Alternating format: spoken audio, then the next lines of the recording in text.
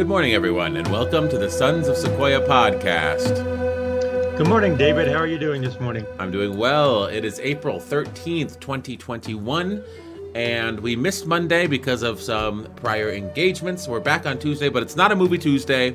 We are doing an episode about foreign affairs once again.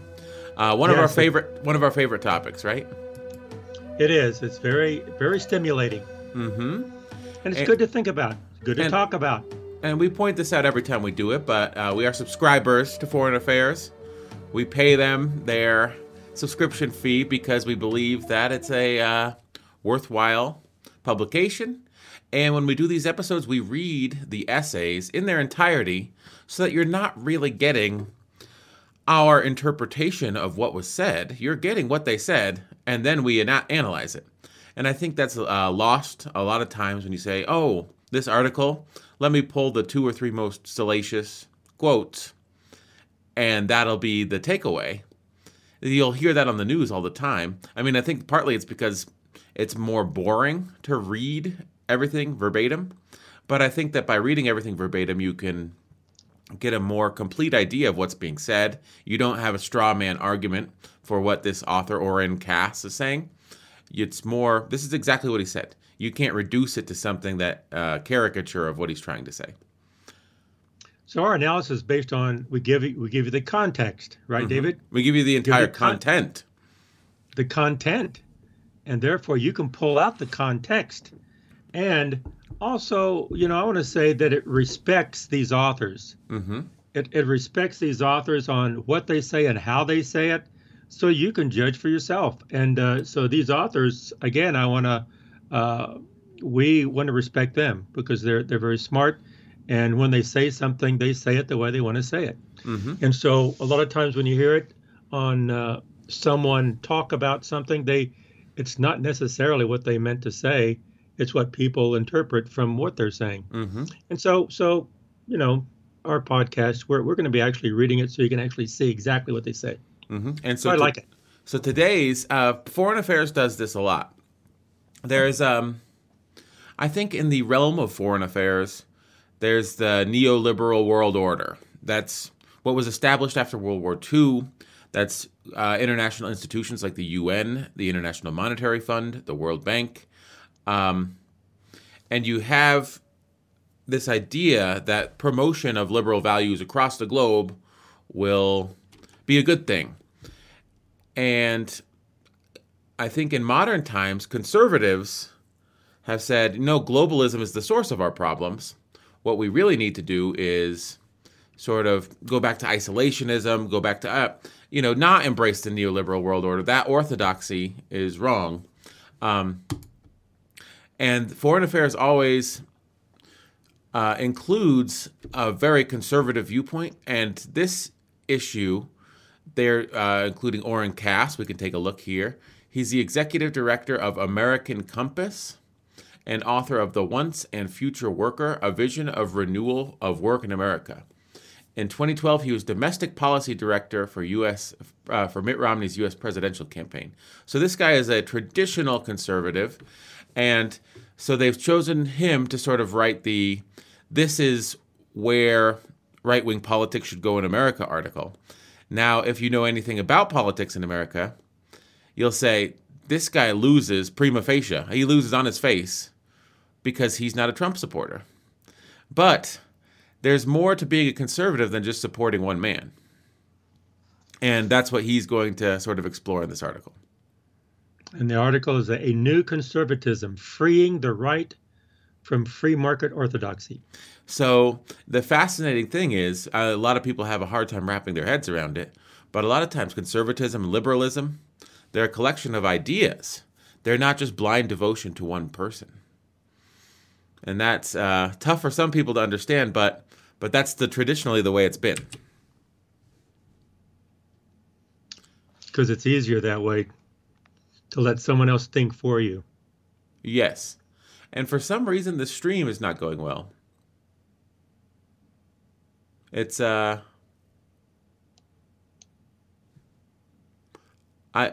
you give me a second, I'm going to mute my audio and just see what's going on because I'm having a hard time maintaining upload speeds or something. Just Oh, give me 1 second okay. of troubleshooting.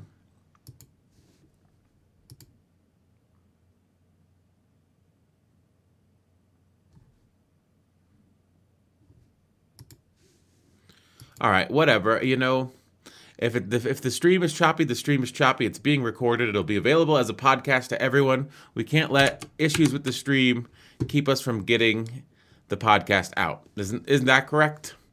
That's correct. So let's just jump into this. A New Conservative, Freeing the Right from Free Market Orthodoxy by Oren Cass. The COVID-19 pandemic sent U.S. policymakers scurrying to their bookshelves, searching for responses to a public health catastrophe that threatened to plunge households, businesses, and governments into financial despair. Republicans on Capitol Hill and in the White House flipped frantically through their dog-eared playbooks from the 1980s to determine just the right tax cut for the moment. But the chapter on society-wide lockdowns was nowhere to be found. Many Republicans shrugged and proposed a tax cut anyway. President Donald Trump called for reducing the capital gains rate and joined Senate Majority Leader Mitch McConnell in pushing for an expansion of the corporate meals and entertainment deduction. Stephen Moore, an economic advisor to Trump, argued for a payroll deferral that even the U.S. Chamber of Commerce dismissed as unworkable. 2 months after the passage of the CARES Act, as the novel coronavirus continued to rage, the Wall Street Journal editorial board questioned whether more relief was necessary, suggesting instead that every private investment made for the rest of this year be exempt from any capital gains tax. On the same morning that a 6-column New York Times headline blared, "Market Spiral as Globe Shudders Over Virus," Nikki Haley, the former South Carolina governor who served as U.S. ambassador to the UN, displayed the familiar instincts of a future Republican presidential candidate by tweeting, "As we are dealing with changes in our economy, tax cuts are always a good idea." The pandemic's distinctness made for a distinctly inept response. But this was only the latest iteration of a pattern that had imprinted itself across the right of center in recent years. Even in the face of new economic challenges, China's aggressive mercantilism, the financial crisis, rising inequality, the Republican Party has hewed rigidly to an agenda of tax and spending cuts, deregulation, and free trade. The descent into dogmatism is a time-honored tradition in American politics. What makes conservatism's present bout peculiar, however, is its lack of any discernible conservatism. The coalition of economic libertarians, social conservatives, and foreign policy hawks that kicked off the Reagan Revolution, vanquished stagflation, and won the Cold War is rightfully proud of its accomplishments. But that bargain, whereby each camp took charge of its own portfolio, left wide swaths of public policy in the hands of a small clique of market fundamentalists. They shared few values or intuitions with conservatives, who were themselves consigned to talking about social issues. As conservative economic thinking atrophied, libertarian ideas ossified into the market fundamentalism that more commentators today casually call conservative. The result has been a political crisis for conservatism, especially and for the American government broadly. A right of center that is neither conservative nor responsive to people's problems is incapable of playing its vital role as the outlet for a nation's conservative impulses and the counterweight to its progressive ones. Nor will it win many elections. In his run for the White House, Trump exposed the weakness of Republican establishment and the frustration and alienation of its voters. But he was no conservative. Indeed, he lacked any discernible ideology or capacity for governing. He left the White House in disgrace, having also lost his party the House and the Senate, abdicated all responsibility for leadership during the pandemic, and broken a centuries-long tradition of outgoing presidents conceding defeat and transferring power peacefully. Now is the moment for conservatives to reassert their claim to the right of center. In the United States and in the rest of the world, serious problems created in part by the absence of a robust conservatism require conservative solutions. Progressivism, meanwhile, is increasingly obsessed with identity politics and the bugbears of its overeducated elite. That makes it uniquely vulnerable to competition from an ideological message focused on the worries shared by most Americans, regardless of their race or religion.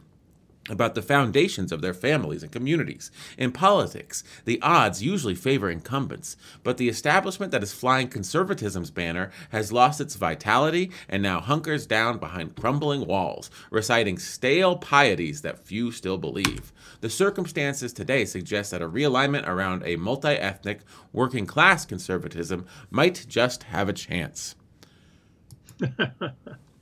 Wow. He came out of the gate swinging. Well, he sure did. Wow, there's a lot there. Mm-hmm. He doesn't waste words, does he? He just wow, he did. He came out of the gate swinging. There's a lot there. He said a lot of different things, and I don't know. A lot of things went through my mind. What went through your mind? Well, I do think that the fascinating thing is Foreign Affairs is a different publication than a newspaper, or it's especially different from cable news.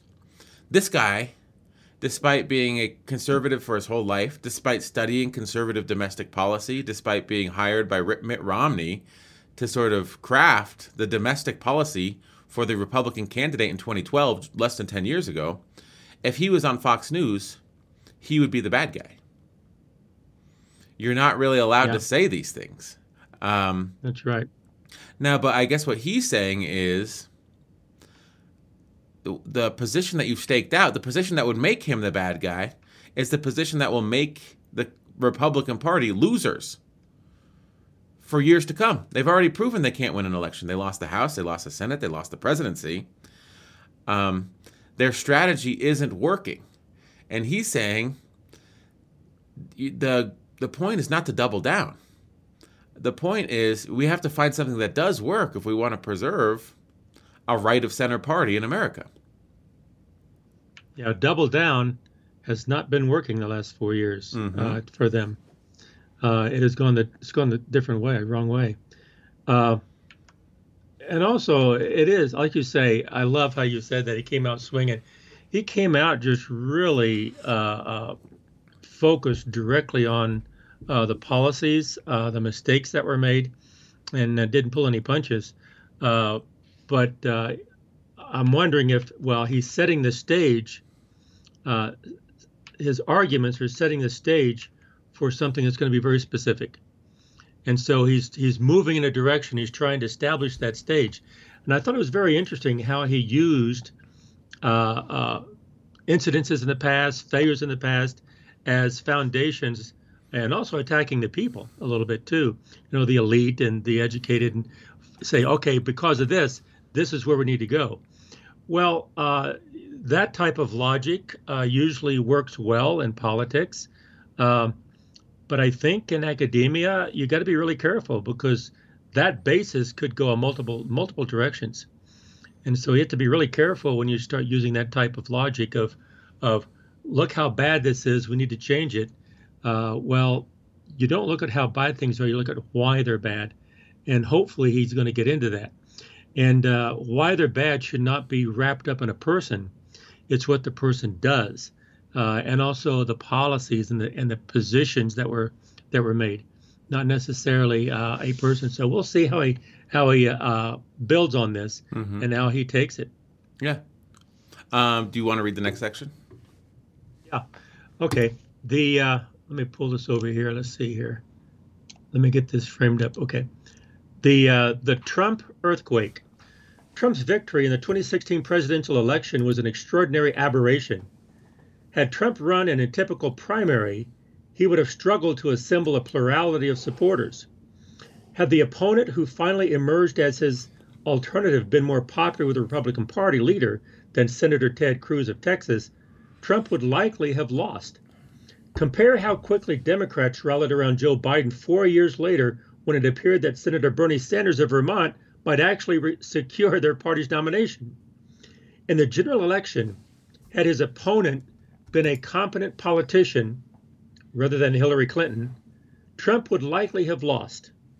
In the end, Trump won the Electoral College in 2016 by the narrowest of margins in several states and lost the popular vote decisively. Still, his success exposed deep rot in the American political system. A well-functioning party capable of serving its constituents does not allow itself to be commandeered as the GOP was. A country with a responsive and effective political class does not elect a vulgar reality TV star to the world's most powerful office. Trump's heterodoxy and disruptiveness provided the equivalent of an enormous natural experiment, and the results were surprising. The problems Trump emphasized bore little resemblance to the standard stories both parties thought they should tell, yet they seemed to resonate with voters, even though he offered no solutions. His remarkable gains among non-whites, compared with Republicans in prior election cycles, refuted many of the standard hypotheses about identity politics and gendered toward the possibility of a right-of-center consolidating a cultural conservatism, right-of-center consolidating a culturally conservative bloc across races. What Trump did not provide was any foundation for a political movement to build on. Trump was not conservative in style or substance under any meaningful definition of the word, but he didn't seem to be anything else either. His background evinced no commitment to any set of political principles, and his campaign's message and agenda never adopted one. With no intellectual framework, his administration's fortunes rose and fell on the highly variable quality of his appointees, who often seemed to be working at cross purposes. For each statement, appointment, or policy action pushing in one direction, the administration typically had another one pushing the other way. Unsurprisingly, this proved to be an obstacle to both governance and coalition building, and it provided a poor basis for a re-election campaign. And yet, had the U.S. economy been booming in 2020 at the prior year's pace, rather than struggling against an unprecedented public health crisis, Trump might easily have won a second term. In the wake of Trump's defeat, analysts have pondered whether his brand of populism might represent the conservative future. But this misunderstands his role. There is no discernible Trumpism independent of Trump himself. His presidency was an earthquake, the immediate result of a political landscape shifted after decades of mounting pressure. Earthquakes do not build anything. They disrupt and destroy, but they are temporary, and they provide the benefit of exposing structures that were sloppily built or that rested on crumbled foundation. People who relied on the old structures will rush in to put them right back up again. But after the earthquake comes a chance to reassess, to learn from what failed, and to rebuild in a way better suited to contemporary conditions. The important question to ask about the earthquake is not about the earthquake at all. It is, what should we build now? So the analogy is, when you use an analogy, it's like, I listen to that and I say, yeah, that makes sense to me. But I always try to think of it from the perspective of someone that's a dyed-in-the-wool Trump supporter. And you know what I think they would say to, let's pull up the text. There is no discernible Trumpism independent of Trump. His presidency was an earthquake. The remedial earthquakes do not build anything. They disrupt and destroy, but they are temporary. You know what a Trump supporter might say to that? Trump forever. You wish. That's what you want. You're a Romney Republican. You work for Romney. Guess what? Romney doesn't control the party. Trump does. So you may think that it's temporary, but let's see what happens. Let's see what happens in the next election cycle when congressmen and senators go to bat in 2022 for their seats. Will the Republican Party choose the candidates, or will Trump choose the candidates? And if Trump chooses the candidates for the Republican Party, Trump is the Republican Party. And, you know, this author might say that's just an aftershock. Like, what's going to happen when Trump loses his relevance? And they may say, like you said, Trump forever. Trump will never lose his relevance. As long as he is drawing a breath, he'll be controlling the right. And that's not my argument. That's my hypothesis of a dyed-in-the-wool Trump supporters argument. That's right. And the words that come to mind is we're just the Trump supporter, and the Trump argument would be, we're just getting started. Mm-hmm. So they're not going to give up because it's not about policy, it's not about platform, it's about belief, and they believe in this guy, and a lot of Americans believe in him, and the belief in him and voting in areas that are gerrymandered can elect someone even without the popular vote, and we've seen that. Mm-hmm. I mean, And yeah, so because our system maybe our system needs to be rethought. yeah. I mean, the electoral college isn't necessarily gerrymandering, but that's what allowed him to get elected. But That's right. like you take a look at a lot of districts, and the district is 80% Republican. So whoever has the R next to their name on the ballot on the second Tuesday in November 2022 will win that district for Congress. Well, the Republican Party might want a right-of-center conservative that is going to toe the party line and vote for Republican policies. Trump may want the wacko QAnon candidate who has pledged their undying devotion to them. And the thing is, if Trump can push that candidate over the right-of-center conservative, that candidate's going to win that district. And we've seen that here with our QAnon Congresswoman, Lauren Boebert. If you have the R next to your name, even if your opponent is a well-measured, reasoned person who advocates for policies that will help your district, who understands the nuanced concerns of your constituency, well, you don't have the R next to your name, so you lose. Well, I think what we have seen, at least what I've seen, the way I would see this, is that people will vote against themselves. People will vote that will hurt them by voting for someone they believe in. Mm-hmm. They'll vote on charismatic person in charisma before they vote for something that's good for them, because they don't understand the voting. At least that's how I would frame it. Mm-hmm. And so you can make them believe in a person, believe in an ideal, believe in something that doesn't exist. You don't have to provide solutions to many voters. You don't have to provide something that is a reasonable solution to a problem. You just have to make them believe in promises, and you don't have to fulfill them. Yes. And people will vote. That's how people vote, which is unfortunate. That's unfortunately that's a lot of America, not all of America, but a lot of America is that way. So as we get into the next section, I think that our takeaway is the hypothesis being laid out in the first section is that Trump is not here to stay. It was a temporary blip.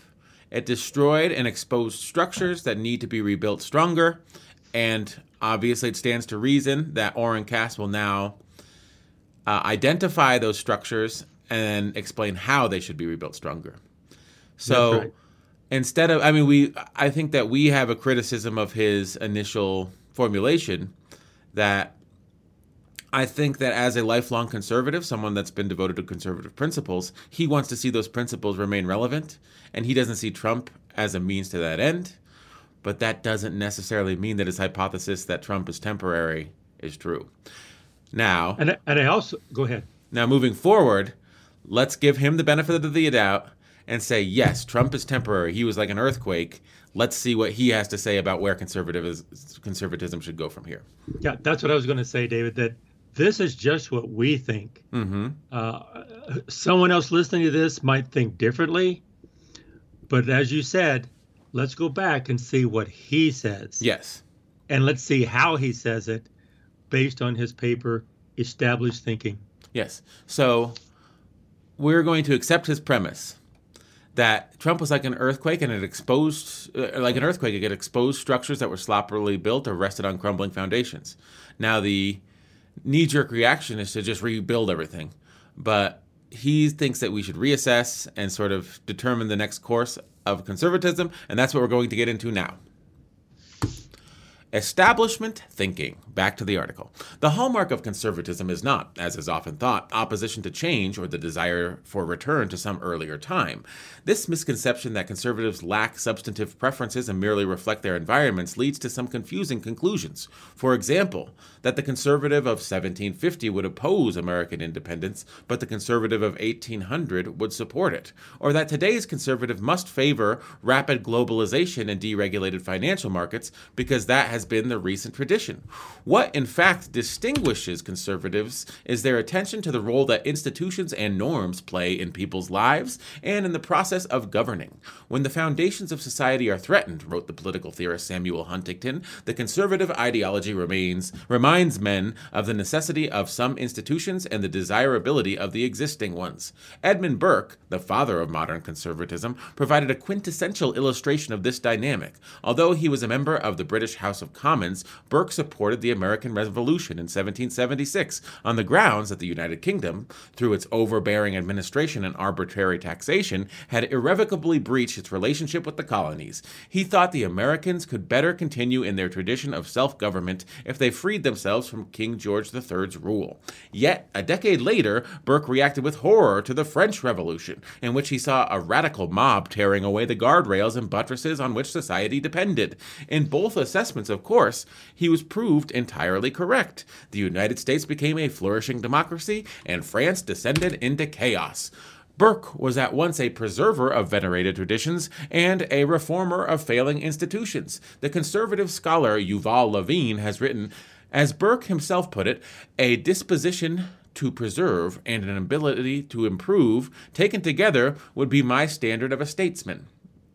This same disposition is easily identifiable in conservatives today. The psychologist Jonathan Haidt, who has spent years testing the foundations of people's moral reasoning, has found that conservatives tend to exhibit a much broader range of moral concerns, giving fairly equal weight to care, liberty, fairness, loyalty, authority, and sanctity. They believe that people need external structures or constraints in order to behave well, cooperate, and thrive. Haidt has written, these external constraints include laws, institutions, customs, traditions, nations, and religions. Liberals, by contrast, overwhelmingly prioritize care, particularly care for victims of oppression.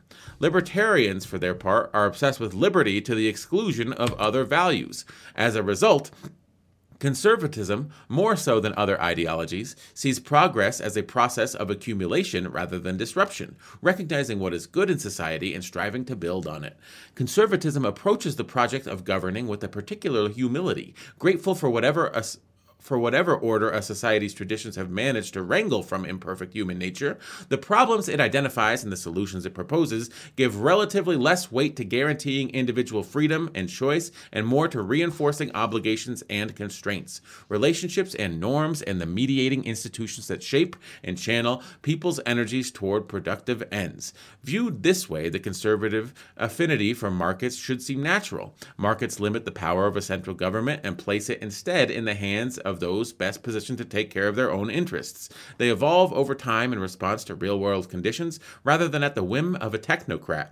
They are themselves institutions through which people develop informal codes and formal rules to help themselves cooperate and transact more productively.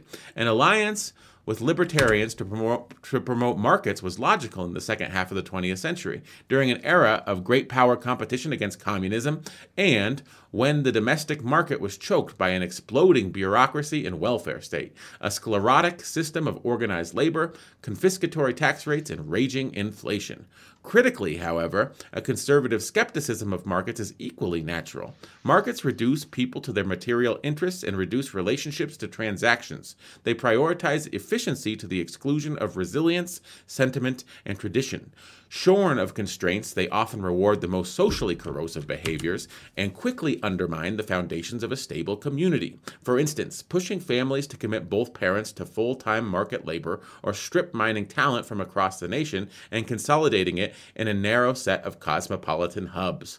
For conservatism, then, markets are a valuable mechanism for sustaining and advancing a flourishing society, but they should never be an end unto themselves, and their quality is contingent on the norms and rules by which they function, and the vitality of the other institutions operating alongside them.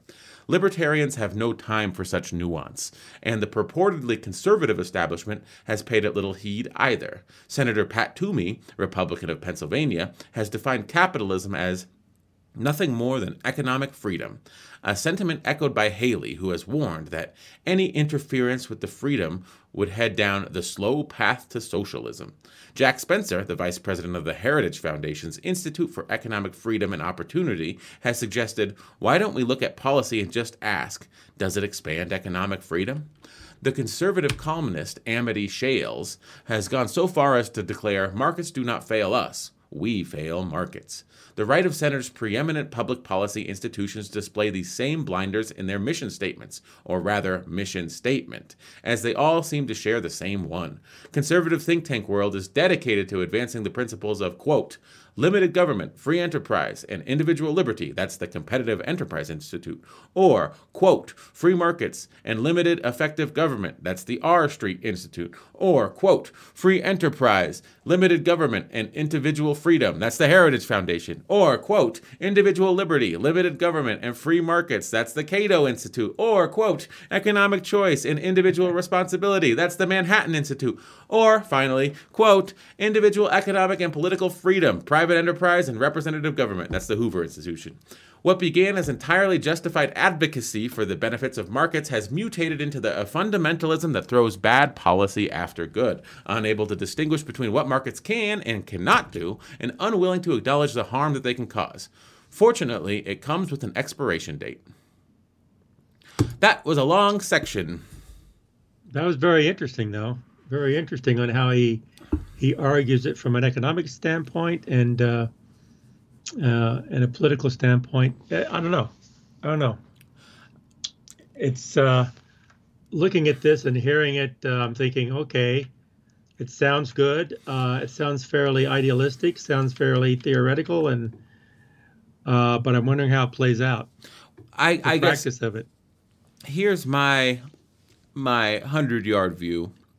Is that what he's saying is traditional conservative economic policy does have more reliance on the market than liberal policy. And this is not what he said, but this is me reading between the lines. With the way that American politics is structured, like a two-party system and the gerrymandered districts, as you alluded to before, you sort of outflank everyone. If you're in a Democratic district, you try to outflank your opponent to the left in terms of economic issues. If you're in a Republican district, you outflank them to the right. Well, we want pure libertarianism. We don't want, to restrain markets at all. And so you're trying to outflank everyone. And then in the people's heads, you sort of think of, well, the conservative economic agenda is to cut taxes and just let the market run everything. And what he's saying is that's not necessarily true. Conservatives should focus on the areas in which government restraining the market will ameliorate negative effects. Now, he can say that in a foreign affairs article. Can a candidate say that on the campaign trail without being accused of being a socialist? No, because they will. They will immediately. Very good point. Yeah. So, yes, he's not wrong. It's just the practical considerations of politics in this era. I guess what he's saying is he does have a point. Like, what if conservatives started to advocate for market-limiting practices that made the American economy stronger and moved some of that jurisdiction from the marketplace to the federal government? Well, that's sort of against the core beliefs of the Republican Party right now. And he's saying it may be against... that may be a third rail, but that's actual conservatism. Right. And what happens is the argument, it becomes labeling. They'll label you as a socialist, and so they slap labels on you, and all of a sudden that's what the voters will run for, run after, the labels. Yeah. They'll have a label on your forehead, and that's who you are. It's not. No, listen to what he's saying. He's saying much more than that. It's not just a sound bite. It's a whole argument. And people listen to sound bites, not arguments, and they slap labels on a sound bite, and sometimes it's hard to shake it. Yeah. Well, the other thing we mentioned this before, I just keep going back to this. I think it's just a basic principle is that like Yogi Berra is In theory and great, practice. great about theory and practice. In theory, there's no difference between theory and practice. In practice, there is, and that's really true. And also the way people see it, the ways Hmm. the people's perceptions, and the people vote. So we have a very different and unusual kind of system here in the United States. I mean, yeah, how will it work? Maybe this will work better than the current Republican economic platform. But why is the current Republican economic platform the way it is? Because someone that shows a desire to sort of restrain markets, pull them in, um, they might as well be a liberal. I mean, there's no shades of gray. Either it's 100% market or you're a socialist. And that's tough. That's a tough environment to sort of make these proposals in without being a moderate Democrat. Because I think that in the, like a Joe Biden style Democrat, he's very centrist. You know, people like to paint him, well, Trump, he's the most liberal person that ever walked planet Earth. He's more liberal than Bernie Sanders and Jesus combined. But that's not true. He's always been a moderate. You know, he's always sort of worked across the aisle, and he's had sort of center left to center to center right economic ideas. And I do think, like he mentioned in the first section, how the Republican Party the Democratic Party moved heaven and earth to make Joe Biden the candidate instead of Bernie Sanders. I do think that was the party still having control. Bernie is a charismatic guy. Bernie had the vitriol and anger like Trump, but he also did have, unlike Trump, a very realized political and economic position. And that position was left of center democratic socialism, far left of center, you know. And a lot of people see him talking about that and they say, that makes sense. Why should 1% of the people control 90% of the wealth in this country? That doesn't make that much sense. He's talking sense. And unlike the Republicans, the Democratic Party still had enough wherewithal to prevent a guy like that from being the nominee. The Republicans couldn't do it. The Democrats could. So that's one, I mean, I guess to their credit, I don't think that Bernie Sanders, I mean, I guess it's all you don't know until it happens, but my estimation is that a President Sanders wouldn't have been as damaging to the country as a President Trump was. And I mean, that's just my opinion, because some people will say he was the greatest president we ever had. And I don't know if they could justify that, but they could justify it in their own heads. So to them, it's true. It's not a lie if you believe it, like George Costanza said. That's true. But That's true. I guess I'm not talking about the potential efficacy of the presidency. I'm talking about the efficacy of the party to not select someone that's an out of consensus figure. Like Trump was an out of consensus figure. You can roll the tape on Lindsey Graham, on Ted Cruz, on all these people who went to bat for him, saying this guy's a nightmare. He's a monster. And this is 2015, 2016. Like there's no way we're going to elect this guy. I'm going to eat my hat if this guy gets elected. He's the worst. And then he gets elected, and it's like, well, hail to the leader. Well, I remember wondering, talking about the party, to me, the impact, I guess, you know a lot more about politics than I do, David, but when I hear this, what I think of is one thing is the party's perception and the party's platform and the party analyzing politics and economy and our government. And the other is the voters and the people, how they look at things. And so you can have a platform, you can have a policy, but then on the voter side, if you have an individual like Trump that is charismatic, that really provides no solutions, but what he says is that make America great. We're going to be great. We're going to be great, but doesn't say how. Mm-hmm. People will vote for that, even though the party says no. That doesn't make it. There's no plan there. Yes, but the people will vote for that rhetoric, and I'm thinking, wow. I think what Trump really did for this country was reveal, and I think he mentioned it in his article too, was reveal some weaknesses, was reveal some things that were very were just lurking there, and no one tapped into because no one would go there, but Trump did go there, and he tapped into an emotion, and he promised them things, and then when it didn't happen, he would blame someone else. Well, it works. Yeah. You know, you can say that's terrible. Well, whether it is or not, it worked. It worked then, and who knows? Like they're saying, it might work in the future, because he does tap in to much of American voters, and just promising them things. You don't have to deliver; you just have to promise them, and they will vote for something that's better.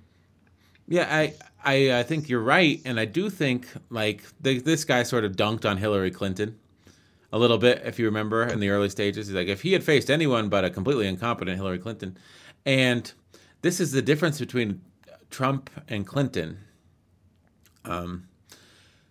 Clinton, and I'm just paraphrasing here, but I'm basically right. Clinton gets asked about the Affordable Care Act. And she said, well, there's earned interest tax credits, and what we need to do is sort of go into the systems and give a tax benefit here and a tax benefit there, and before you know it, it'll lower your out-of-pocket costs to the average middle-class person by about $1,250 a year, and that'll improve the efficiency of Obamacare. That's the type of answer she'd give. And they'd ask Trump, what about Obamacare? Obamacare's a disaster. We're going to throw it out. It's like, well, but what are you going to replace it with? And he's like, you're going to be so happy with your health care when I throw out Obamacare and replace it with Trump care. You're going to be so happy. It's not, we're going to enact this tax. We're not going to draw from this pot and put it here. We're not going to change the machinery of bureaucracy so that healthcare works better. It's you're going to be happy. That's how you describe your policy. And the thing is, yeah, I don't really care how it works as long as I'm happy. This guy's got a point. The other lady started talking about tax and spend, and I got dizzy. This guy is telling me I'm going to be happy. I'm going to vote for him. You can wrap your head around happy, but those voters cannot wrap their head around an argument about the fiscal responsibility of government and policy and the different complexity of how things interact with one another. They can't wrap their head around that, but they can wrap their head around, you're going to be happy. You're going to be happy. I understand that. And so I think, and of course, Hillary tried during her husband's administration to do healthcare, and that failed. But she is a smart lady that did a lot of research, that knows a lot about the specific ins and outs. And here's the thing. If you're talking to a healthcare administrator, if you're talking to a bureaucrat that works with the insurance companies, if you're talking to a CEO of an insurance company, they know the jargon, they know the lingo, they want to get into the weeds. If you're talking to a voter, they don't want to know about the weeds. That's right. And from my experience, I'll just throw this out there. This is my opinion, is that Hillary Clinton lost. And as far as I'm concerned, that makes her a very attractive person to help you with whatever you need to do, either in politics or policy, because she knows what not to do. She's a smart lady. She's a competent lady, but she lost. And sometimes losing is the best teacher. And I don't know. I think maybe even behind the scenes. But not in front of the camera. But I don't know. I respect her knowledge and her experience right now. I don't know her that well. I don't know her at all. But when I think of that, when I think of someone who has those kinds of that kind of logic, those kinds of answers, I go, wow, that's very technical. It sounds, if you start digging down into the weeds, she's probably right because she has a lot of experience, but she's not appealing to the voters. Yeah. So she lost for those reasons, but she didn't lose because she had bad answers. It just wasn't popular answers. And so I think what a resource, and those kind of people to lose. Everyone has value, just find where their value can contribute. So I just want to throw that out there. It doesn't really apply to this article, though. No. So going back to the article before we go into the next section, he's basically saying there is a let me just go back. What was this called? The orthodoxy, failure of orthodoxy or something? Establishment thinking. He's talking about how there's a traditional conservative role, and then there's what has been hijacked. So, and I think he's mostly talking about the conservative policies in relationship to the market. How conservatives are not libertarians. They do not believe that the government should have no role in the market. But if you look at all these think tanks and you look at current Republican thinkers on economics, they do have a very libertarian bent. And that is, I think, the phenomenon I was explaining, where if your district is 85% Republican, you try to outflank people to the right, because if you control the right, you control the district. So you see more libertarians than traditional conservatives in terms of economic policy, because a traditional conservative can be labeled as a liberal, even though they're actually a conservative. So that's the establishment thinking and how it's sort of been hijacked. Traditional conservative economic policy has sort of shifted to the right and become libertarianism. So getting into that, let's get to the next section. Okay. Do you want to read it? Anatomy of a failure? Okay. Anatomy of a failure. It is telling that right-of-center coalitions across Western democracies find themselves under pressure simultaneously. The backlash can be seen in the United Kingdom, where Brexit rejected an anti-democratic globalism, in Eastern Europe, where the success of Poland's Law and Justice Party and Hungary's Fidesz has revitalized a Christian traditionalism, and in Spain, where the rise of Vox has given the world a rare right-wing party with a labor union. The politics and circumstances, of course, vary by country, but tremors from the same tectonic shifts that set off the United States earthquake can be felt far and wide. Three major trends seem responsible for the fall of the old orthodoxy, and all point toward the promise of a conservative resurgence. The first is a changing world. Few observations are more trite than the world changes, yet analysis cling to outdated economic claims with religious tenacity, as if each insight represents an eternal and universal truth. Perhaps this is because economists, play acting at science, pretend that their models offer just that. Those models rely on countless unstated assumptions about the world as it happens to be, and they stop working when it becomes something else. Purveyors of the myth that free trade is always good and more is always better are eager to dismiss the havoc wreaked by the introduction of China's aggressive mercantilism into the global market as an outlier, or the exception that proves the rule. But economic models and policy recommendations are of little use if they cannot account for a near-peer economy of 1.4 billion people dominated by the state-controlled enterprise of a communist authoritarian regime. Another change in the world has been the unmooring of ownership of management from the communities in which firms operate. In The Theory of Moral Sentiment, the economist Adam Smith emphasized how societal expectations shape people's incentives.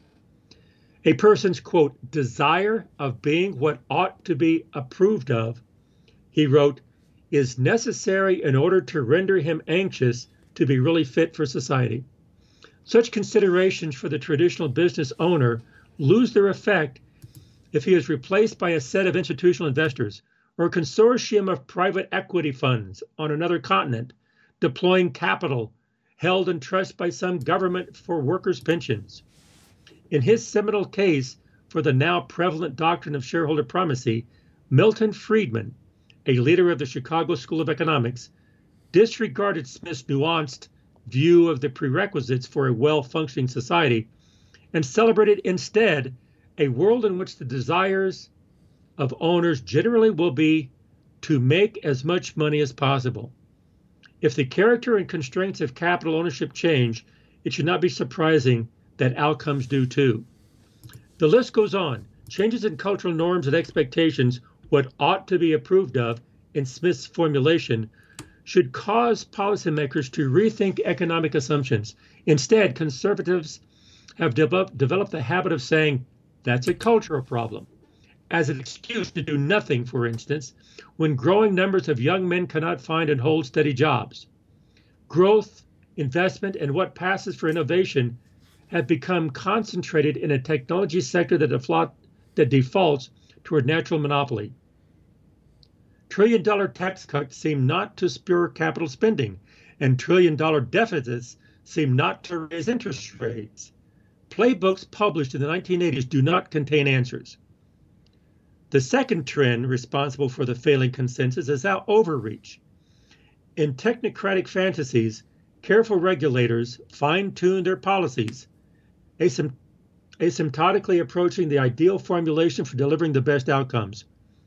In practice, politicians and their advisors land on ideas that seem to work and then push them even further.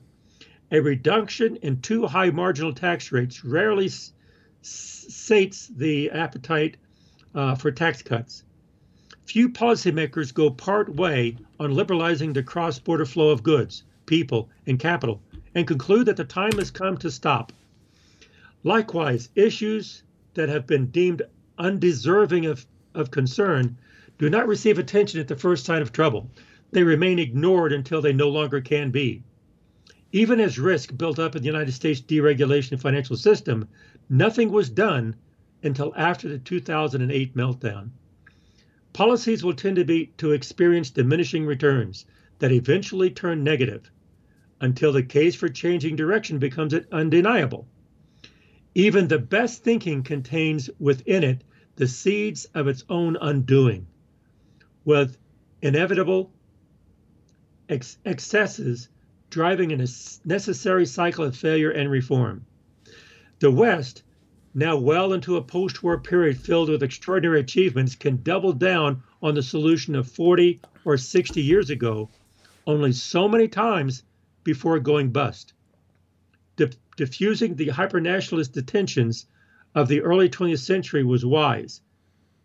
Proceeding to eviscerate solidarity within the nation state was not. Requiring pollution controls and considering the environmental impacts of new projects made sense in the 1970s. Tightening the ratchet afterward until industrial investments faced prohibitive risks and costs did not.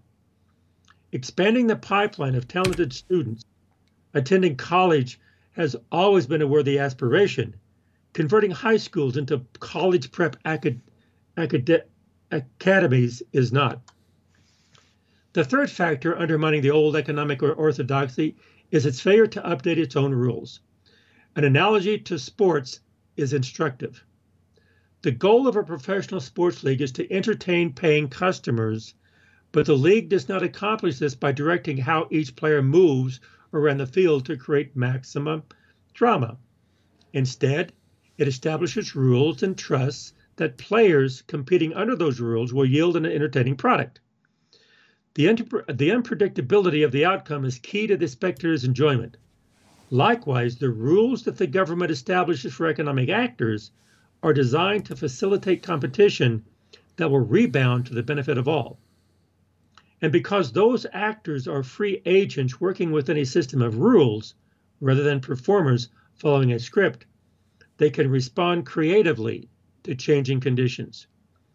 But no framework of rules is perfect. Designed based on how the game is being played at the time, it works well at first. But the athletes and teams evolve their own strategies in ways that the rule makers could not have anticipated. When competition fails to yield the desired benefits, the leagues modify the rules, pushing back the three-point line in basketball, lowering the pitcher's mound in baseball, or adding the forward pass in football. The same thing has happened in the U.S. economy, except that the rule makers haven't kept up. Businesses and investors exploit even more obscure opportunities for efficiency, and their most successful strategies tend to diverge from those that produce desirable results for the nation. One such effect is the economy's financialization, which has directed an increasing share of talent, investment, and profits toward firms that excel at speculative transactions rather than productive contributions.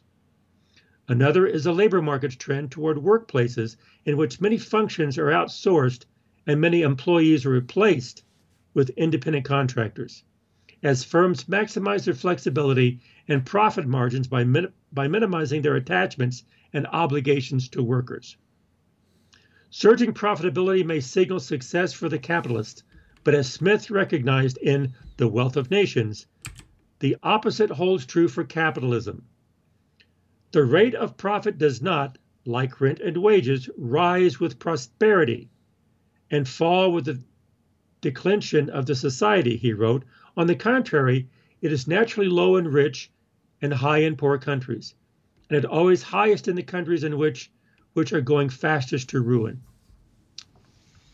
So wow. The higher your profit margin, the faster you're going to ruin. If you're a rich country, your profit margin should be less. That's what he's saying. Yeah, it's like regression to the norm. Regression to the middle.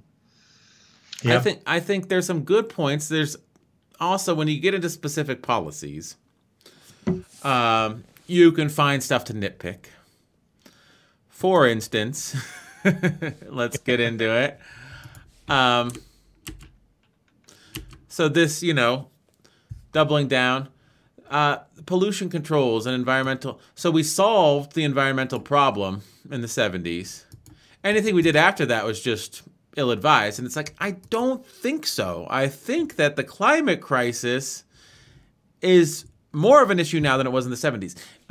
Yeah, there was rivers on fires in the 70s, but there wasn't a chance for global destruction like there is with the climate crisis. So now you can nitpick that, but I think what he's saying is well taken. Yeah, sending more people to college is good, but turning high schools into college prep academies isn't. That's a good point, because you end up with kids in college that should never have been there in the first place. That's exactly right. Yeah. I know that. Some people don't belong in college, and a society where everyone, a bachelor's degree doesn't prepare you for the world if you're not going to use it. So the goal shouldn't be that everyone gets a bachelor's degree, Then that's sort of how they're structuring education. Well, I think the basic underlying premise is wrong. And I can speak to this, is that they think, well, education and an undergrad degree, you can get a good job. It's all about getting a good job. And that's not necessarily true. And that's not, it can happen, but it one does not necessarily follow from the other. Mm-hmm. And I think same thing in politics. So just because you get educated, the reason you get educated is not to get a job. The reason you get educated is to become the kind of person you should be. It's becoming a good citizen, a good intelligent person, and living the way you should live, whatever it is. It's not just one way. Same thing in politics. When you have the policies, like you say, Dave, you can nitpick, but the policy in itself is fine, but don't make it more than what it is. Don't expand it to something that's not. Mm-hmm. And you say, oh, here's a policy, so therefore it's going to solve the world's problems. No, it does that just what it's saying. And I think you've said this many times before, which I really like. Where you stand depends on where you sit. And so where you are, when you have this policy, you're going to make this stand because you're sitting in this area, and that makes sense to you in that area, but it doesn't make sense to everybody. Mm-hmm. And so politics is very myopic as far as I'm concerned, looking at just nitpick policies here, but don't really look at the bigger picture on how you move forward and how it's going to establish a country long term in our nation, in our society. Maybe I didn't say it right, but the analogy in education, I think, is a very good analogy. Mm-hmm. So you can go, and he uses a lot of analogies here. You can go to school and get an education, but that's not going to make you smart. That doesn't necessarily get you a job. And even if it does get you a job, you have to still do the job. They're not just going to give you money because you're smart. You have to actually do something, mm-hmm. And so there's some missteps and misinformation there for people who go to college. Also, And it's the same thing with politics. Same thing with politics. yeah, I also, it sort of lowers the value of something if everyone has it. The exclusivity of having a college education. Well, if everyone has one, there's no exclusivity to it. So you can't keep charging more for it if it's actually worth less. If 20% of the nation has a bachelor's degree, that's a premium. So when you go into a job interview, it's like, well, I think I have a leg up. If 100% of the nation has a bachelor's degree, you don't have a leg up. So what's the incentive? I mean, I guess can you not get employed without a bachelor's? You know what I mean? It's, but yeah. I want to talk about his asymptotic policy.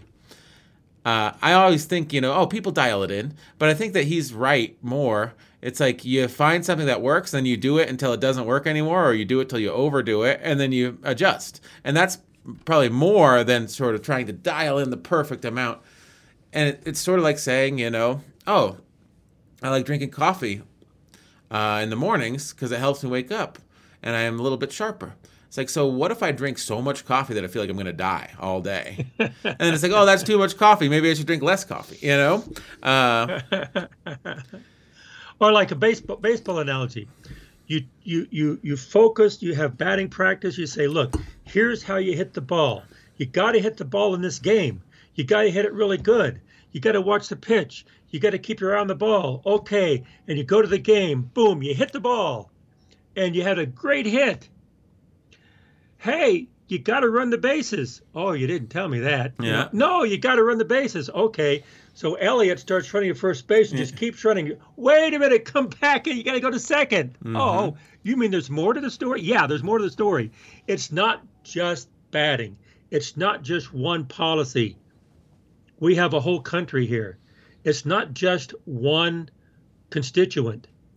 We have a whole population here, and they all matter. They all matter. And I think it's interesting, this conservative guy, he's saying, look at Adam Smith, the father of modern economics, and what he said in Wealth of Nations, and how that sort of makes sense. And then look at Milton Friedman from the Chicago School, and how that sort of leads to the because we have you had a former neighbor that loved Milton Friedman, and where you stand depends on where you sit. And if you sit as someone with large investments, where a good day is when your investments go up, and a bad day is when your investments go down, you're likely to think that Milton Friedman's right. You know what I mean? Where you stand depends on where you sit. Let's see, what was the quote that they pulled from Milton Friedman? Here it is. Milton Friedman, a leader of the Chicago School of Economics, disregarded Smith's nuanced view of the prerequisites of a well-functioning society and celebrated instead a world in which the desires of owners generally will be to make as much money as possible.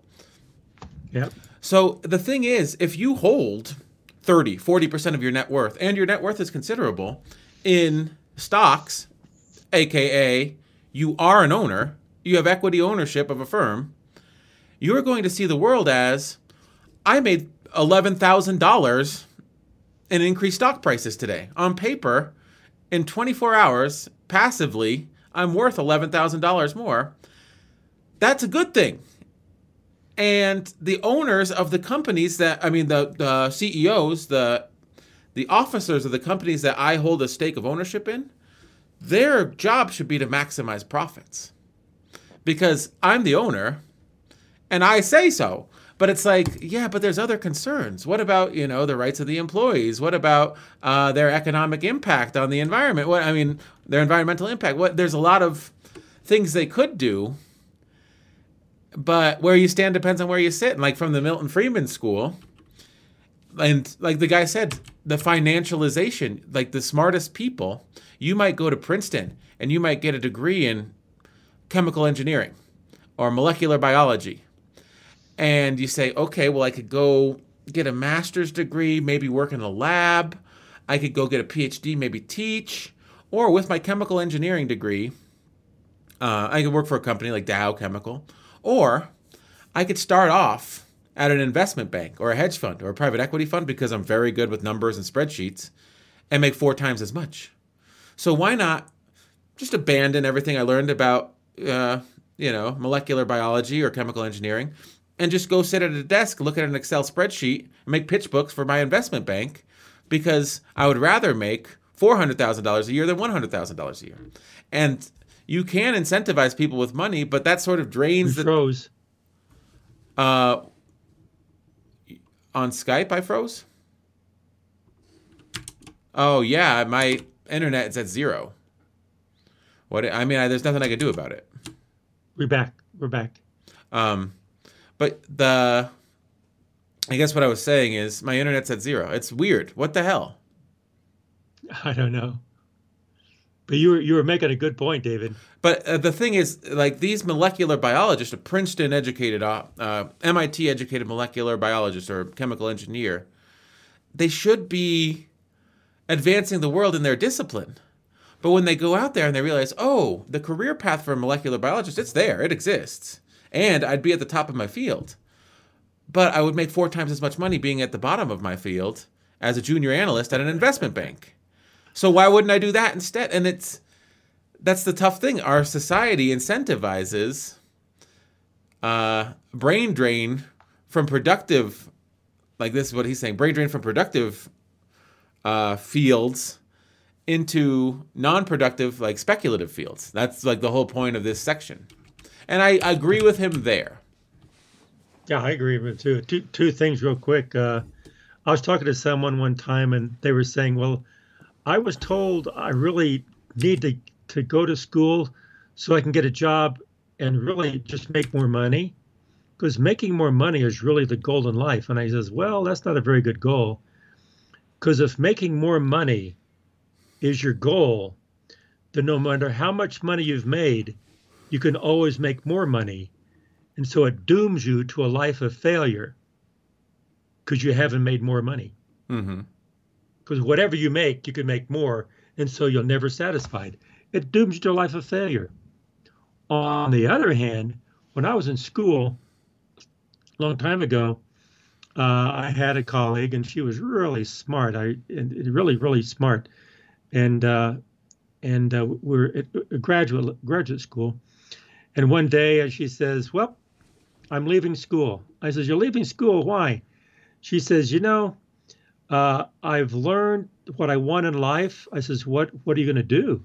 She says, I'm going to work as a truck driver. I said, a truck driver? We're getting an education here. And she goes, nah, I want to drive a truck and just be happy. And she did. And at the time I thought, wow, that's weird. Why would anyone drive a truck? And then I had to tell myself, and be happy. Well, for her, she could do circles around people who were doing academic or very technical jobs. Mm-hmm. But she wouldn't be happy. And so she's driving a truck and being happy. Yeah. So maybe that's a stretch from this. But the point is that you have to think about the people. Everyone's different, and everyone's not the same. When you have a policy, those policies in your ivory tower sound good. But then when it comes down to the people, all the people are different. And you have to be really, really careful how you enact policy in politics, mm-hmm. because you're trying to make it support all the people.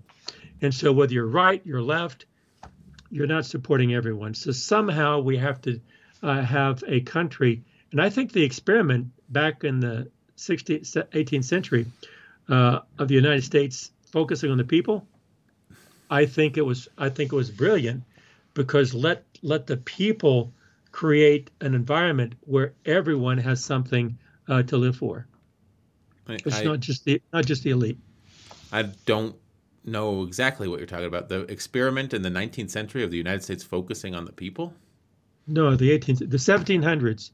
Oh, the drafting of the Constitution. The great experiment of the we the people, of okay. letting the people run the country, mm-hmm. letting people vote, and actually giving power to the states, and they have equal power, and the states go to the districts and let the people run the country, and then let everyone come here, have a melting pot of the nation, and let the people decide. And it's really a crazy idea. It's a crazy idea that worked. Mm-hmm. Why? Because there's power in people.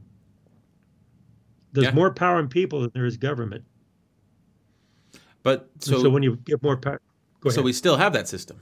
I mean, we have more of that system. Women can vote. We do. We don't have We slaves do, but anymore. I think what's happening here, in my mind, maybe I'm too philosophical, but what I'm having, we built this country on this system where you have we the people. And what's happening is it's becoming more and more top heavy, more and more top heavy. People at the top trying to grab power, and for all different ways.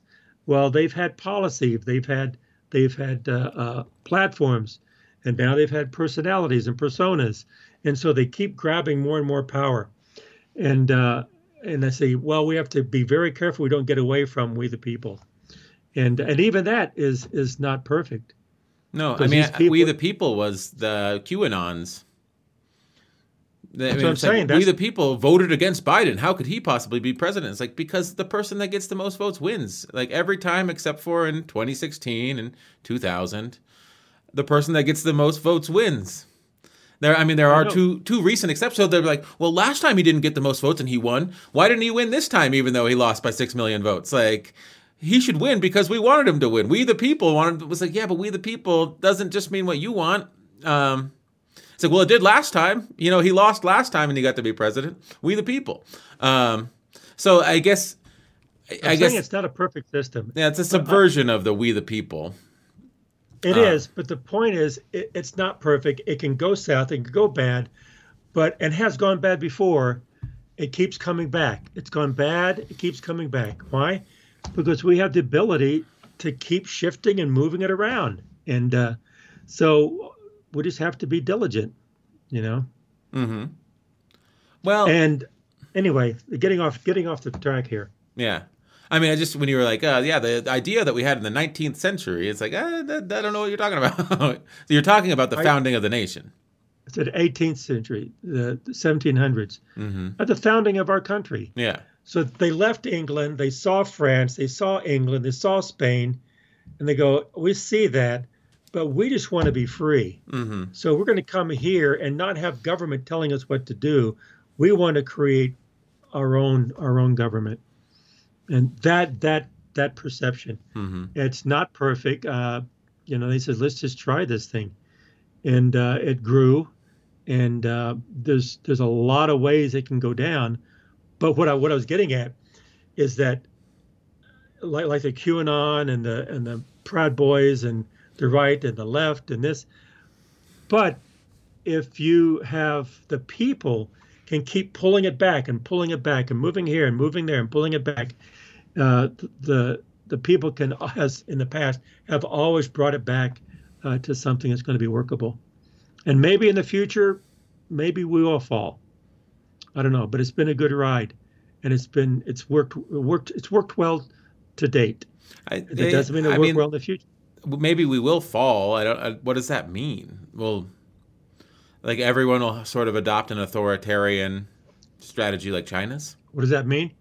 Well, what that means is that what if the capital is taken over, and all of a sudden someone gets in there and claims himself as dictator and abolishes the Constitution.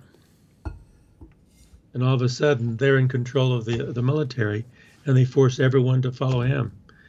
Sounds ridiculous, doesn't it? It's happened before. Yeah, I mean, I guess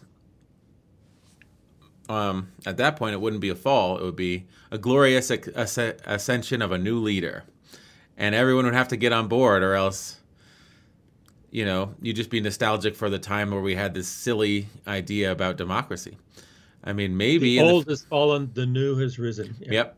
And we'll say, man, things are so much better with this authoritarian techno state, Chinese-style social credit scores, and cameras following you wherever you go. You have to have your phone on with location enabled.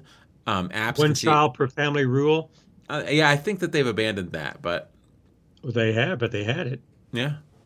I mean, we had slavery, so We had slavery. Would you rather have a system where you're only allowed to have one child, or a system where slavery is allowed, embraced, where half the nation will go to war to preserve it? I mean, so you could sort of point out bad policies in China, but you could point out bad policies here as well. Absolutely. We all have skeletons in our closet. Right. Let's see what he says, where we should go, and then conclude the episode. How does that sound? Hey, a new approach. A new approach. And I've been a little bit upset with my internet today. It is not behaving. I blame Comcast. But that's neither here nor there. Let's get into it. These trends are the product of not too much conservative thinking, but of too little. American politics, guided by the neoliberal consensus between progressives and libertarians, has focused on a blinkered set of moral concerns and blindly pursued the unquestioned priorities of personal freedom and consumption. No wonder the prevailing consensus struggles to respond to the problems facing society today. Conservatism, however, is well suited to addressing them. Conservatives have an appreciation for the nation-state, the rules and institutions necessary to well-functioning markets, and the strength of the social fabric. The starting point provides a better foundation for addressing great power competition with China, monopolies in the technology sector, failing communities, and rising inequality than does the libertarian faith in markets or the progressive reliance on redistribution. Whereas progressives and libertarians both exhibit an inclination to reason from abstract principles toward absolute commitments, and thus encourage overreach, the conservative begins by looking at real-world conditions. Burke knew this well. Circumstances give, in reality, every political principle its distinguished color and discriminating effect, he wrote. The circumstances are what render every civil and political scheme beneficial or noxious to mankind. Accepting the rule book's inherent imperfection and striving to update it over time as conditions change, that is the quintessential conservative approach to policymaking. A conservative economics would recognize the power and value of markets but insist on analyzing them within their human context rather than as an abstract engine of efficiency. For instance, it would recognize the pernicious effects that high levels of economic inequality can have on the social fabric, the functioning of markets, and people's well-being, regardless of absolute material living standards. It would give weight to the value of diffuse and widespread investment, not just the value of agglomeration. It would consider the benefits that locally owned establishments bring to their communities, alongside the benefits that hyper-efficient conglomerates can deliver. It would recognize the importance of non-market labor performed within the household and the community, such as caretaking and volunteering, rather than assuming that the higher monetary incomes in a society of two-earner families must indicate progress. Organized labor should be a conservative priority. The outdated U.S. system is in terminal decline and in desperate need of reform, functioning more as a fundraising arm of the Democratic Party than as an economic force boosting workers' fortune. Union membership has fallen to 6% of the private sector workforce. Conservatives will find much to like in the concept of a vibrant labor movement, giving workers power in the job market, representation in the workplace, and support in the community. Placing workers on an even footing with firms so they can negotiate their terms of employment boosts family incomes by emphasizing economic agency and self-reliance rather than by resorting to redistribution. It allows them to make trade-offs tailored to their own personal preferences rather than depend on government regulation to protect their interests. The union is also the quintessential mediating institution, occupying a role in civil society between atomized individuals on one hand and an encroaching state on the other, a force that can help people transition into the workforce and between jobs, build solidarity among workers and relationships with employers, and even manage portions of the social safety net. It is time for conservatives to rethink the public education system too, which has been commandeered for the task of transforming all Americans into college-educated knowledge workers and does it quite poorly. According to data from the Department of Education and Federal Reserve, barely 1 in 5 young Americans goes on from high school to college, completes a degree on time, and then finds a job requiring that degree. A better approach would ensure that schools can meet students where they are and offer them pathways to productive lives and jobs they want and in which they can excel. High schools would teach practical skills and partner with employers to offer workplace experiences. Post-secondary programs would emphasize subsidized employment and on-the-job training. Colleges would not operate as amusement parks that deform the cultural expectations and economic incentives of young people. Instead, they would be recognized as one path among many, present prospective students with their real cost, and thus represent an attractive option for some, but not most. Conservatives are right to look skeptically at the ability of the government to supplant markets, but they must appreciate both what markets do well and what they will not do on their own, and thus embrace the indispensable public role of channeling investment toward long-term national priorities. This was long the American tradition. Indeed, it was a pillar of the American system of investment in domestic industry and infrastructure proposed by Alexander Hamilton, championed by Henry Clay, and endorsed by Abraham Lincoln, a plan that helped transform the United States from a colonial backwater into the leading global power. A modern equivalent would sponsor innovation, mandate domestic sourcing and critical supply chains, and discourage the financial speculation that goes by the name of investment, but bears little resemblance to the work of being productive capacity in the real economy.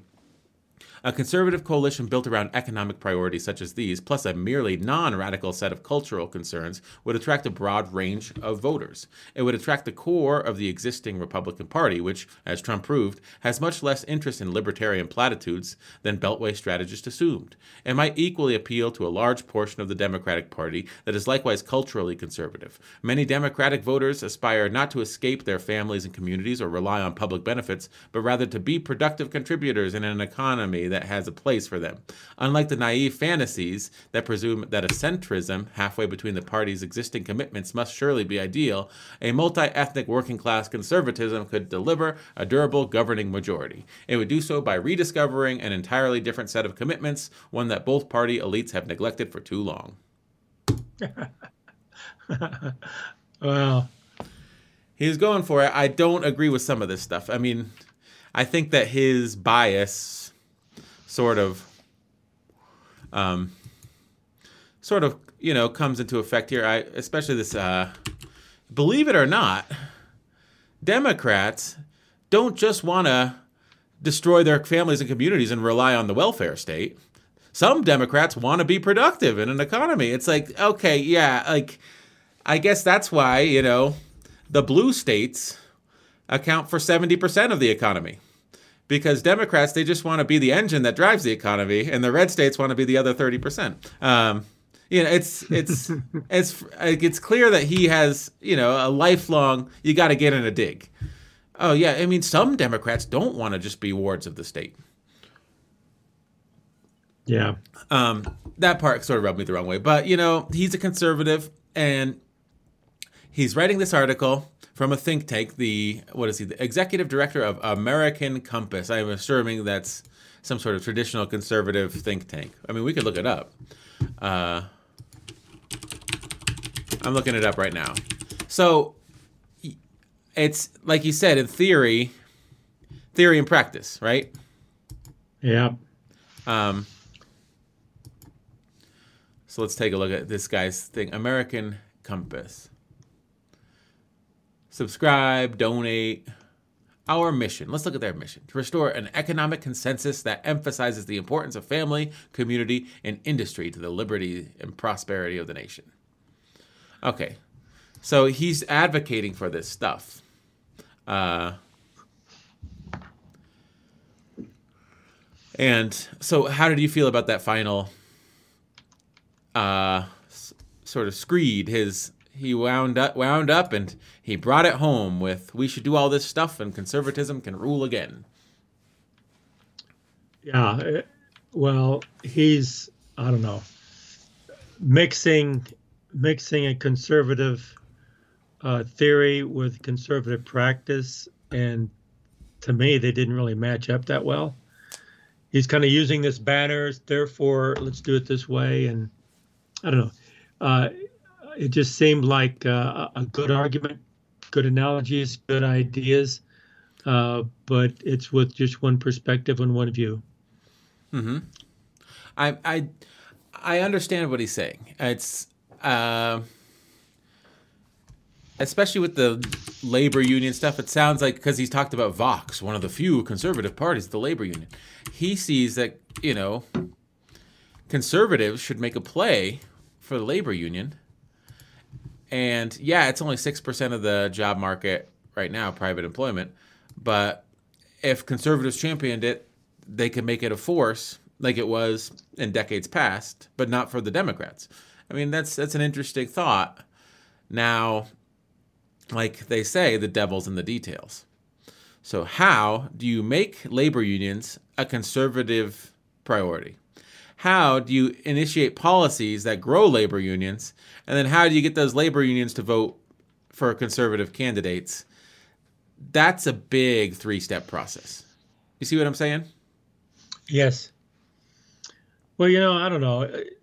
I got a question for you, David. Mm-hmm. When I back up and look at this from a 30,000-foot level, I'm thinking, this is in foreign affairs, and there are some academicians write papers in here, but this doesn't seem like a real academic paper at all. It's a political paper. Mm-hmm. And so his arguments are not necessarily going to be academically driven to look at all sides and looking at the theory. It's looking at from one perspective and one side from a conservative. Well, he says it's conservative, but he doesn't approach it from a logical view that looks at the both sides of the issue. He looks at it from one side of the issue. Am I right or not? Just what do you think? I think I just get that feeling. It's a position paper, right? For Mm-hmm. And I think what he's selling, what is this guy selling? Is his little think tank. And that sort of diminishes him. But I mean, he was a management consultant at Bain and Company, a large private equity firm, large consulting firm, because Bain Capital's the private equity firm. So Bain and Company is a consulting firm, one of the premier consulting companies in the world at Boston and Delhi offices. He also got a JD, magna cum laude, from Harvard Law School. He's done stuff, and then he started this think tank. And I think that he wants to join the conversation, and I think that part in the middle, so where you stand depends on where you sit. And I think it's important to look at that part in the middle where he's talking about the Heritage Foundation, the Hoover Institute. Do you remember when he's talking about their mission statements and how they're all the same? I think he's looking at the landscape and he's saying, I'm educated, I'm a smart guy, I'm a conservative, and I see just a consolidation in one area of the conservative think tank world. I want to be a counterbalance to advocate for more right-of-center policies, for more right-of-center economic. And one way to sort of increase my legitimacy is say, hey, I'm the head of American Compass. Can I write an article about the new conservatism for foreign affairs? And people will see it. And I know for a fact that there are some conservatives out there that agree with his position. I mean, he's able to have his own little... I don't want to say little, it's like diminishing the guy. It's not one of the heavy hitters. It's not the Heritage Foundation. It's not the Cato Institute. It's not one of the big three.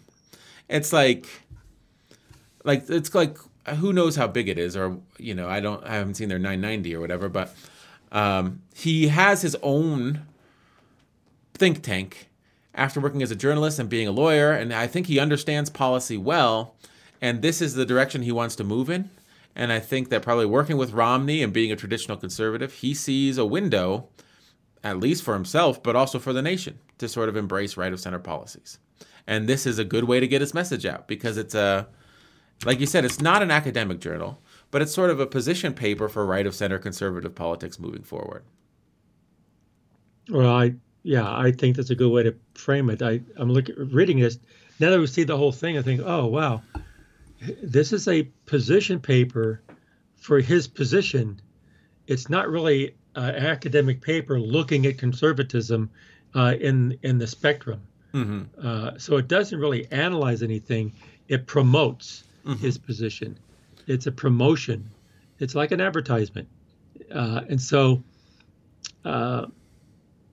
that's fine. I mean, it's well written. Obviously, he's very intelligent. He's a very smart guy.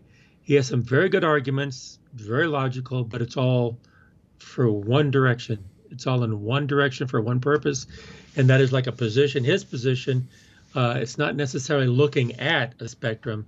It's looking at his position on that spectrum.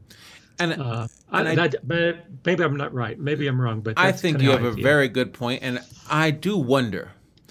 Can I just Google around for a little bit? Absolutely. Go Google. Go Google, Dave. Okay, so we have American Compass. That's this guy, Oren Cass, is about our mission. Uh-huh. Yeah. They want to restore economic consent. So they're a right of center economically focused. They want to sort of pull the focus away from the libertarianism that's dominated by the big conservative think tanks. One of which I believe is here in Colorado. Heritage Foundation. I think the Coors fund this one a little bit. I'm not sure about that, but so this is, let's see, about heritage. What is theirs? Building an America where freedom, opportunity, prosperity, and civil society flourish. So that doesn't really say, but these are the big ones. And then the Cato Institute, a public policy think tank. No, I don't want you to send me stuff. Install and run. It's trying to install software. That's, oh my God, it wants to every time? Block. Come on.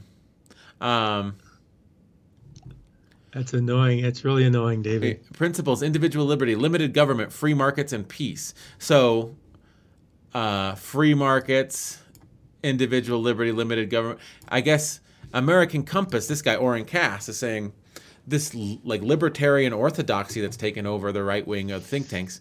I don't ascribe to that. I think conservatism can forge a middle ground.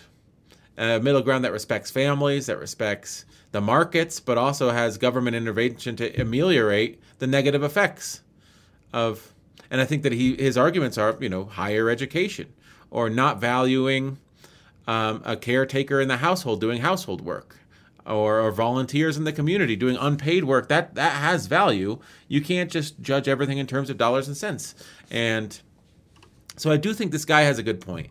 My question is, and I think that like what you were saying, so before I started Googling around, is I don't understand the mechanism by which the Cato Institute, the Heritage Institution, American Compass,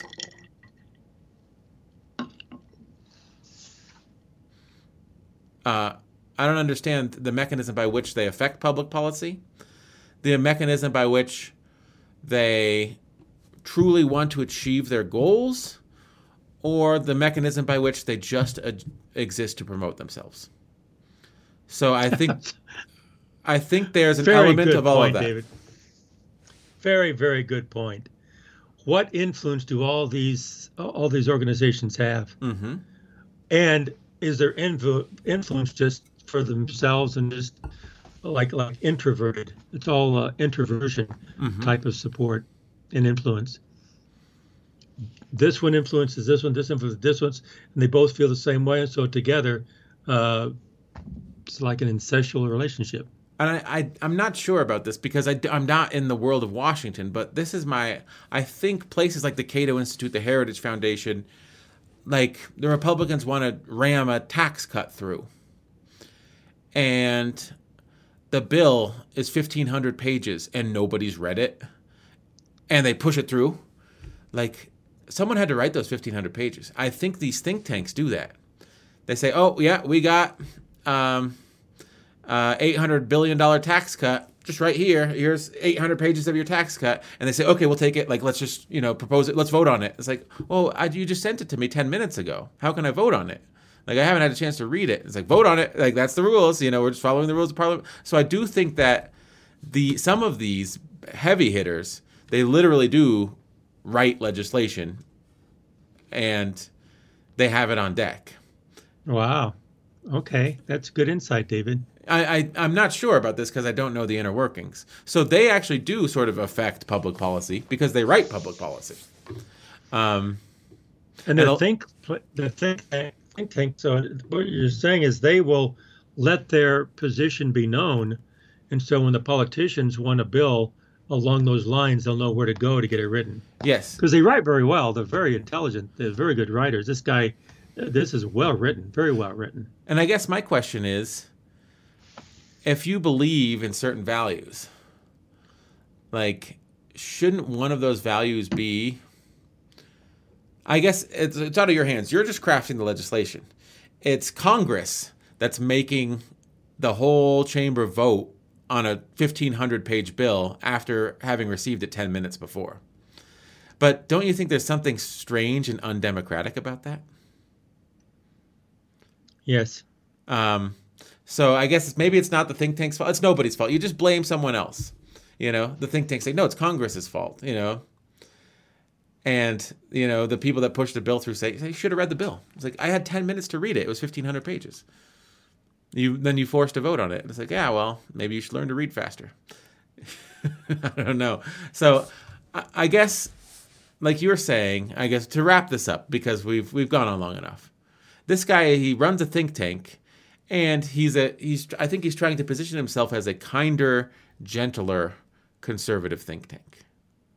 Do you feel like that's a fair assessment? It's not. That's fair. That's fair. And again, it's truly. It's an ad. It's an advertisement. It's a position paper. But also, he's doing it in such a way that he's trying to soften the blow a little bit to get more support. Mm-hmm.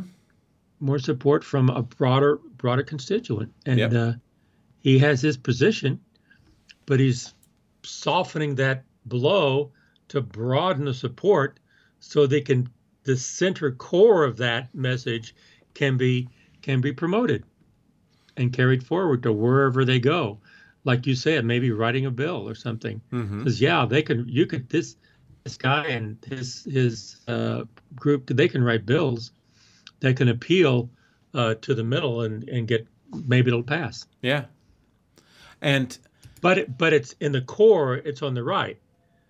But he can write it in such a way that it's broad enough that it appeals enough voters to where he'll get enough people voting for it and to get the bill passed. Yeah. I don't know. I'm just hypothesizing. Also, I think that he wants a core group of legislators to sort of, like Mitt Romney hired him. He's like, Romney hired me. I'm one of the real conservatives. I'm not a Trumpist. And he feels like when he's saying Trumpism is temporary, like it's going to turn around and people are going to realize there's a path forward that's not just dogmatism or worshiping a demagogue. And that path forward could be real conservatism in the Republican Party. And when they realize that, he'll be there, ready to supply them with research and public policy perspective and position papers and talking points. And that's what, think tanks exist for. So good for this guy, right? Well, to me, one way of looking at it, and I'm not sure he's going in this direction, but he may be, you have the Trump anomaly, mm-hmm. and then you have the positions, the political position, what's it called, isolationism, where only a few people know what all that stuff means. Mm-hmm. Okay, and then you have the voters, and so he is trying to get in the middle into this triangle, trying to position himself in the middle, where all three of those come together to be successful for a party. Yeah. And I mean, more power to him. At least he's not just way out there in the weeds. And I think that some of the stuff that I bristled at, like, yeah, environmental protection was good in the 1970s, but now the world is cleaner than it's ever been, and we need to strip all environmental regulations. It's too onerous on industry. Or, believe it or not, some Democrats don't want to be wards of the welfare state. Those are the ones we want voting for us. It's like, I think he might have to say those things because he's preaching to a choir. He wants funding from conservative sources. He wants the support of conservative legislators. So he can't just sort of be a moderate Democrat and be like, hey, conservatives, come here.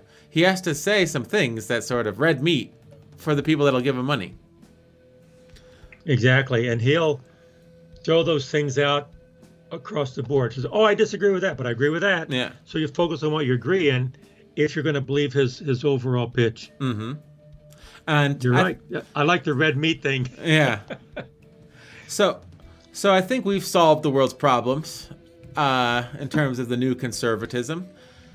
do you think we should wrap this episode up? We're a little long. Well, I think it's time to wrap up. Well, whether we solved it, whether we didn't, we sure had fun because you got the music playing there, David? It is. Okay, because whatever you do, whether you solve things or not, keep on talking. But listen more than you talk. And try to understand what the other person is saying. Bye. Bye.